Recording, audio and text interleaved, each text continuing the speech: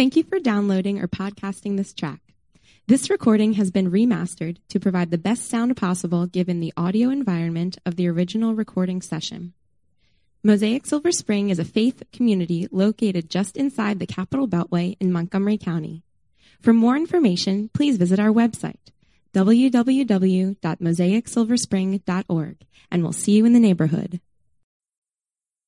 Our scripture comes from Romans 12, and we'll be doing verses 9 to 21 together. Let love be genuine. Abhor what is evil, and hold fast to what is good. Love one another with brotherly affection. Outdo one another in showing honor. Do not be slothful in zeal, and be fervent in spirit. Serve the Lord. Rejoice in hope. Be patient in tribulation. Be constant in prayer. Contribute to the needs of the saints and seek to show hospitality. Bless those who persecute you. Bless and do not curse them. Rejoice with those who rejoice, and weep with those who weep. Live in harmony with one another. Do not be haughty, but associate with the lowly. Never be wise in your own sight. Repay no one evil for evil, but give thought to do what is honorable in the sight of all. If possible, so far as it depends on you, live peaceably with all. Beloved, never avenge yourselves, but leave it to the wrath of God. For it is written, vengeance is mine, I will repay, says the Lord. To the contrary, if your enemy is hungry, feed him. If he is thirsty, give him something to drink. For by doing so, you will heap burning coals on his head. Do not be overcome by evil, but overcome evil with good. This is the word of the Lord. Thanks be to God. Let's pray together. Father, what a hard passage to hear, to bless those who persecute us, to associate with the lowly, and to never take revenge ourselves. God, it is a challenging call for us, and I pray that you would give us your spirit to not be crushed by how we do not meet these calls, but Lord, that we would hold out the goodness of Christ, who fulfills each of these calls himself and has overcome evil with the greatest good by paying for our sins on the cross. We pray that you would show us, God, that you would soften our hearts and our ears to accept this challenge to believers to let love be genuine, and Lord, to trust that you are working good in us to follow these commands that you have given. So Lord, we thank you for your word today. Be with Joel as he preaches. In Jesus' name I pray. Amen. Amen.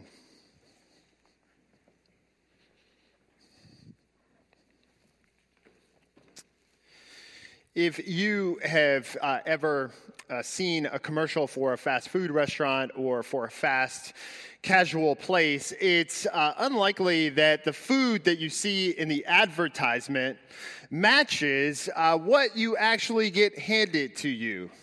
My sense is that when, they go to set up the photo shoot for the food, they don't just pick a random location and go through the drive-through and then open the bag and then take a picture with a phone and then upload it.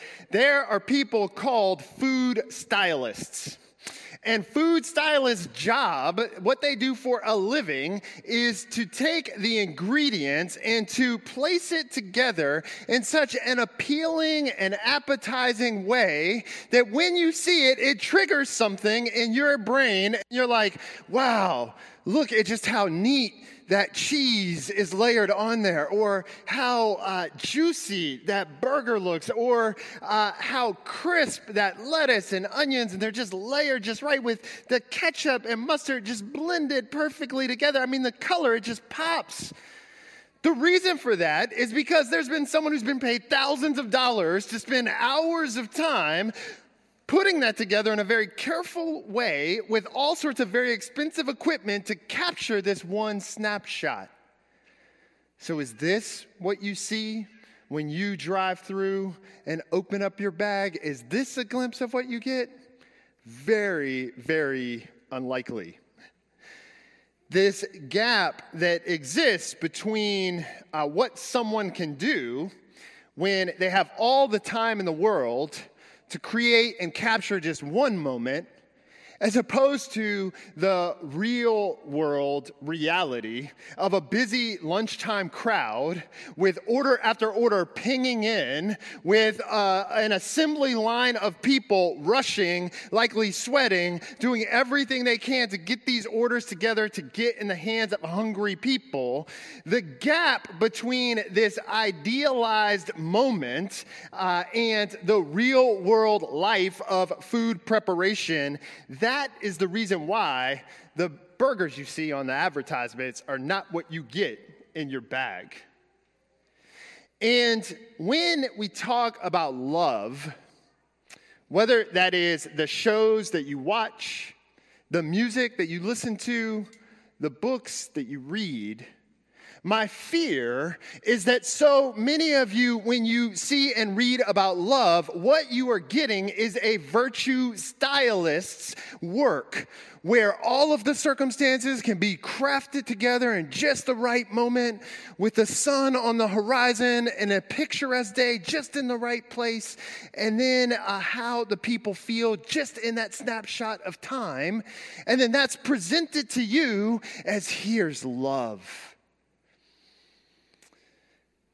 The Apostle Paul recognizes that there is a gap between idealized pictures of love and what love actually looks like lived day in and day out in the grind of life.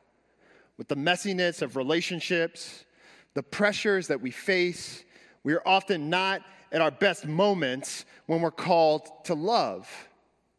And that's a type of virtue gap that existed not only when Paul wrote this letter to the Romans to help them understand what it looks like to love as a community, but that gap continues to exist today.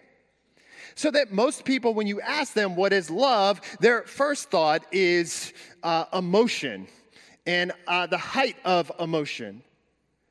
Paul is meeting you here this morning in this God-given letter about how he, the creator God who's working in our world, calls us to love one another in the real world. And it has very little to do with emotion and has everything to do with principled, sacrificial action. Love, as a Christian, involves the tiny decisions that we make when we're tired or when we're struggling, when we can choose how we're going to respond to someone else, whether that is a family member, whether that's a neighbor, even whether that's our enemy. Paul is writing to press in to say those are real world options to love. And he's calling us as a whole community, as we interact with one another, as we think about engaging our neighbors, to not love in the way in which a virtue stylist would craft it, right?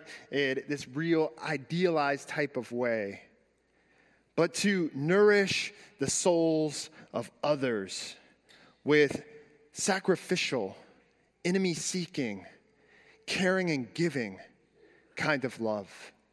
That's what he's talking about in this letter in chapter 12. And that's what we're going to look at this morning in 2 points: love explained and love exhibited. So a little bit of context may be helpful because Romans is a long and dense letter. We've had a few different sermons from the letter to the Romans. We looked at Romans 5 and Romans 8, and I think some context could be helpful as we roll into this section on love. So in chapter 1, Paul is unpacking what the gospel is. It is the power of God working out in our world. So the God who has created the world is actively redeeming the world by his power. It's a God-initiated, God-accomplished redemption. And in chapters 2 and 3, Paul transitions to say, and it's a redemption that all of us need, everybody needs. There's a grim reality that we face. Sin has impacted our lives. It's how we can do a corporate confession of sin each week, because we know that everyone who comes into our doors are sinners. Not because we know all of the details of your lives, of course we don't, but because we know you're a human being. And whether you have turned in faith to Jesus or not, you are faced with the grim reality of sin. That's what Adam and Eve have to do with the Christian story, and Paul covers that in Romans chapter 5. That gives way in that section of Romans 5 through 8 of presenting how we are delivered from that grim reality through Jesus Christ. Through faith in him, we are united together to Jesus. Mystically, spiritually speaking, we have a new identity. We are represented by him. God can look at us and declare, you are justified. You are right in my sight. God adopts us into his family as daughters and as sons. God commits himself by pouring out his spirit into our lives that we may grow and mature. That we, the theological term for that is that we may be sanctified, set apart for God's purposes, growing up to become more and more like our Savior, Jesus Christ. This is the complex beauty that Paul describes in Romans 8. So all of these incredible and powerful theological concepts are being unpacked, giving us a sense of just what God has done in creation, how sin has really, really messed that up, but how God is committed to you even this morning through his work in redemption. And so we get then to chapter 12, where Paul is going to start unpacking what it looks like for us as a community to live in light of God's redemption. How would that impact how life looks like for us? And Paul is going to start off this section in Romans 12 saying, genuine love. That's what it looks like. Love one another. If you take a look at the front of your worship guide, there is a little logo there of a cross. And it's a cross put together with different mosaic pieces. Those pieces are different colors, different sizes, but they're put together to give you this sense of coherent whole. And what Paul is doing in this section that Michelle read, Romans chapter 12, verses 9 down through verse 21, is Paul has put together, it reads really fast, and it's almost like this stream of connected thoughts. Paul is putting together a mosaic of injunctives and infinitives and participles that he is forming together. So he's using these various grammatical aspects to frame up for us, to give us a coherent picture of genuine love. He wants to meet us where that gap exists, where we may tend to think about love as an emotional high, or as a particular moment, romantic moment at the height of a particular relationship. Paul wants to meet us there and introduce us to this mosaic of genuine love that involves things like interacting with people who aren't like us, that involves engaging our neighbors and even our enemies in an unexpected fashion, that involves how we think about how we use our time and our gifts, where we put our money, and how we engage our world. The Anglican theologian J.I. Packer, he wrote a number of books, actually lots of them. Most of them are all really, really good, just kind of hard. So if you want to challenge yourself, go pick up a J.I. Packer book. Start with Knowing God. Really good, really dense.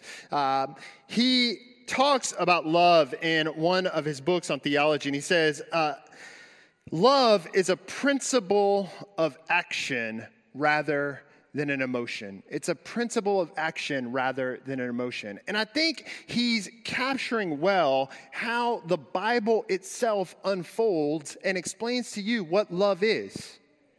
Think for a second about just some of the Old and New Testament connections to how we should think about love.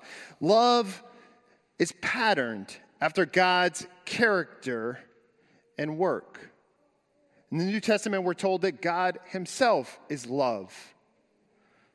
We're told to love because God first loved us. It's these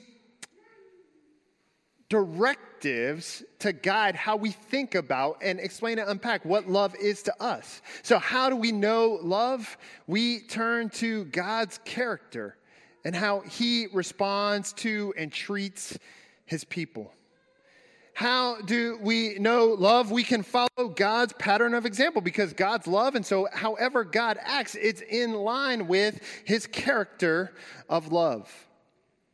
Love is described as a basic of Christian life. In the Gospel of Matthew, late, like in chapter 25, Jesus is interacting with someone, and they come to him and they say, "Can you summarize all the law?" That's much of all of what's written in the Old Testament. Jesus, can you summarize all of that? Jesus, in order to summarize all of the law, effectively says it boils down to two commandments. Love God with all of who you are, and love your neighbor as yourself.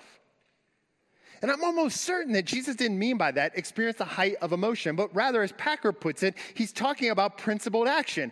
Go through life as if you love God with all of who you are and make decisions when you engage others, your neighbors, your coworkers, your family, in a way that treats and cares and loves and responds to them in the way that you yourself would want to be responded to. This, Jesus says, is what love looks like in action, and it summarizes the entire law.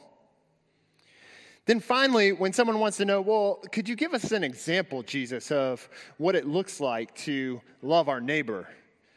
Jesus gives them this parable of the Good Samaritan in Luke 10, right? He gives them a glimpse of not a lot about the feeling, but about a set of circumstances and how a Samaritan man responded to someone who was hurt, someone who was other, someone who he didn't have a lot in common with. And the litmus test of whether he loved that person wasn't how he felt when he came upon him, but rather how he responded in that set of actions. And so these are just glimpses. There's almost too many examples to unpack love, but I hope that you're getting a glimpse that the way that the Bible talks about love is not defined often the way you will hear and watch and see love defined around us, but it is immediately connected to God's character and to how God is working in our world. The epitome of love, the New Testament tells us, is that a father would see people in need, dead even in their sin, and that he would send his son to take on human flesh in order to deliver you and me. The work of Jesus is the epitome of what it means to love. Jesus didn't owe us anything. The Son of God humbling himself, giving of himself, entered into our world to the point of death for you and me, not because he owed us one, not because he expected to get something back from us in some sort of quid pro quo, but out of love for us. And he invites us in to his family through that love. That's what love looks like. You could do far worse when you think of any given situation in your life. And you say, what does that love look like here? You could try to check your impulse to go to a cultural reference and instead think, how has God loved me in Jesus? What does that look like played out? And then you hit closer upon just what it looks like for an explanation of love. In chapter 12, Paul is not only explaining what love means for us, but he's giving us some exhibitions. And the way to look at love exhibited, it seems to me that in verses 9 through 13, he's talking about love toward other Christians, kind of inside the community.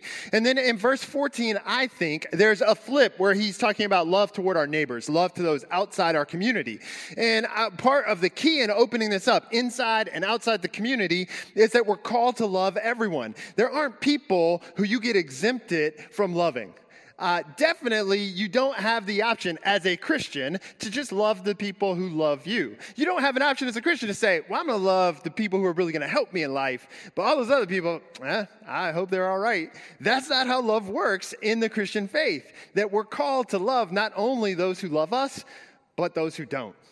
Any who we come into contact with. And so that love exhibited inside the community looks like, in verse 9, abhorring evil and holding fast to good. Quick side note, how do you know evil from good? Go to the character of God and to what he says in Scripture. That's how you know. So if you go, okay, I want to love other people, I should hold on to the good and abhor evil. Well, how do I know what's good and how do I know what's evil? Answer, read the Bible, or at least start there. Okay, got it? That's where Paul is headed with this. In verse 10, brotherly and sisterly affection for one another, showing honor for the people in our community, caring for them. Verse 11, not being slothful in zeal, not being lazy when there's an opportunity. You know, when you see something that needs to be done, and you're like, and someone's like, hey, could you take care of that? And then you're like, okay. And then you slowly move over. Paul's saying love is not being slothful, but being zealous for doing the right stuff, responding to others, serving the Lord. In verse 12, rejoicing in hope, being patient in tribulation, constant in prayer. Notice the varying circumstances. Love isn't something that just gets employed when life is good. And then when life is not good, then it's a time to switch and do something else other than love. Love is there in good times when you can rejoice, and in bad times, even in persecution. Christians are called to love, to pray, to be patient. In verse 13, to contribute to the needs of the saints and to seek to show hospitality. Contributing and hospitality. Opening up your life to other people. Giving of yourselves to others. That's what's going on here. In verse 14, there's a flip. Love exhibited outside to the community. Bless those who persecute you. Bless them and don't curse them. In verse 15, rejoice with those who rejoice and weep with those who weep. What fantastic advice as a Christian when you're struggling to respond in a particular situation. How should I respond to this set of circumstances in my life? Paul's rule of thumb for loving your neighbor, your coworker, the people around you is that when people are in the midst of hardship, when they're on their way to a funeral or a hospital, weep with them. Come alongside them. When they're on their way to a party or to a wedding and they invite you, go celebrate with them. Have a good time. Have some range when it comes to connecting with your neighbors. It's great, just kind of thumbnail advice for almost any circumstance when you go, oh, what does it look like for a Christian to respond to the world around me? Rejoice with those who are rejoicing and weep with those who weep is a good starting point.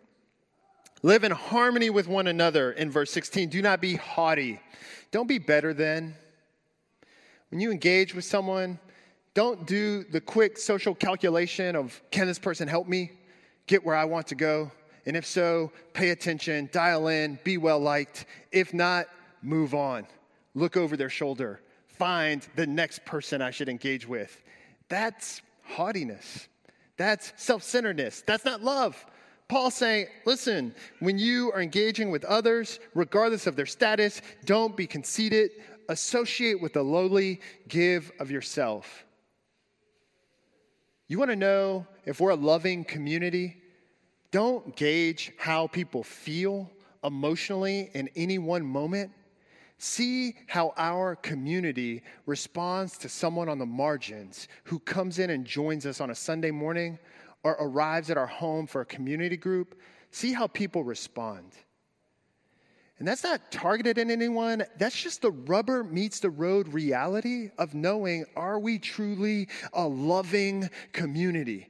Are we genuinely loving other people? Do we know what love means as it's explained in the Gospels? And do we exhibit it in our day-to-day lives?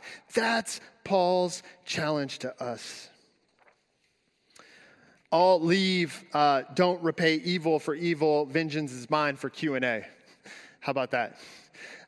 Fire away in Q&A if you want to talk more about that. God has loved us, friends, and he invites us into his family.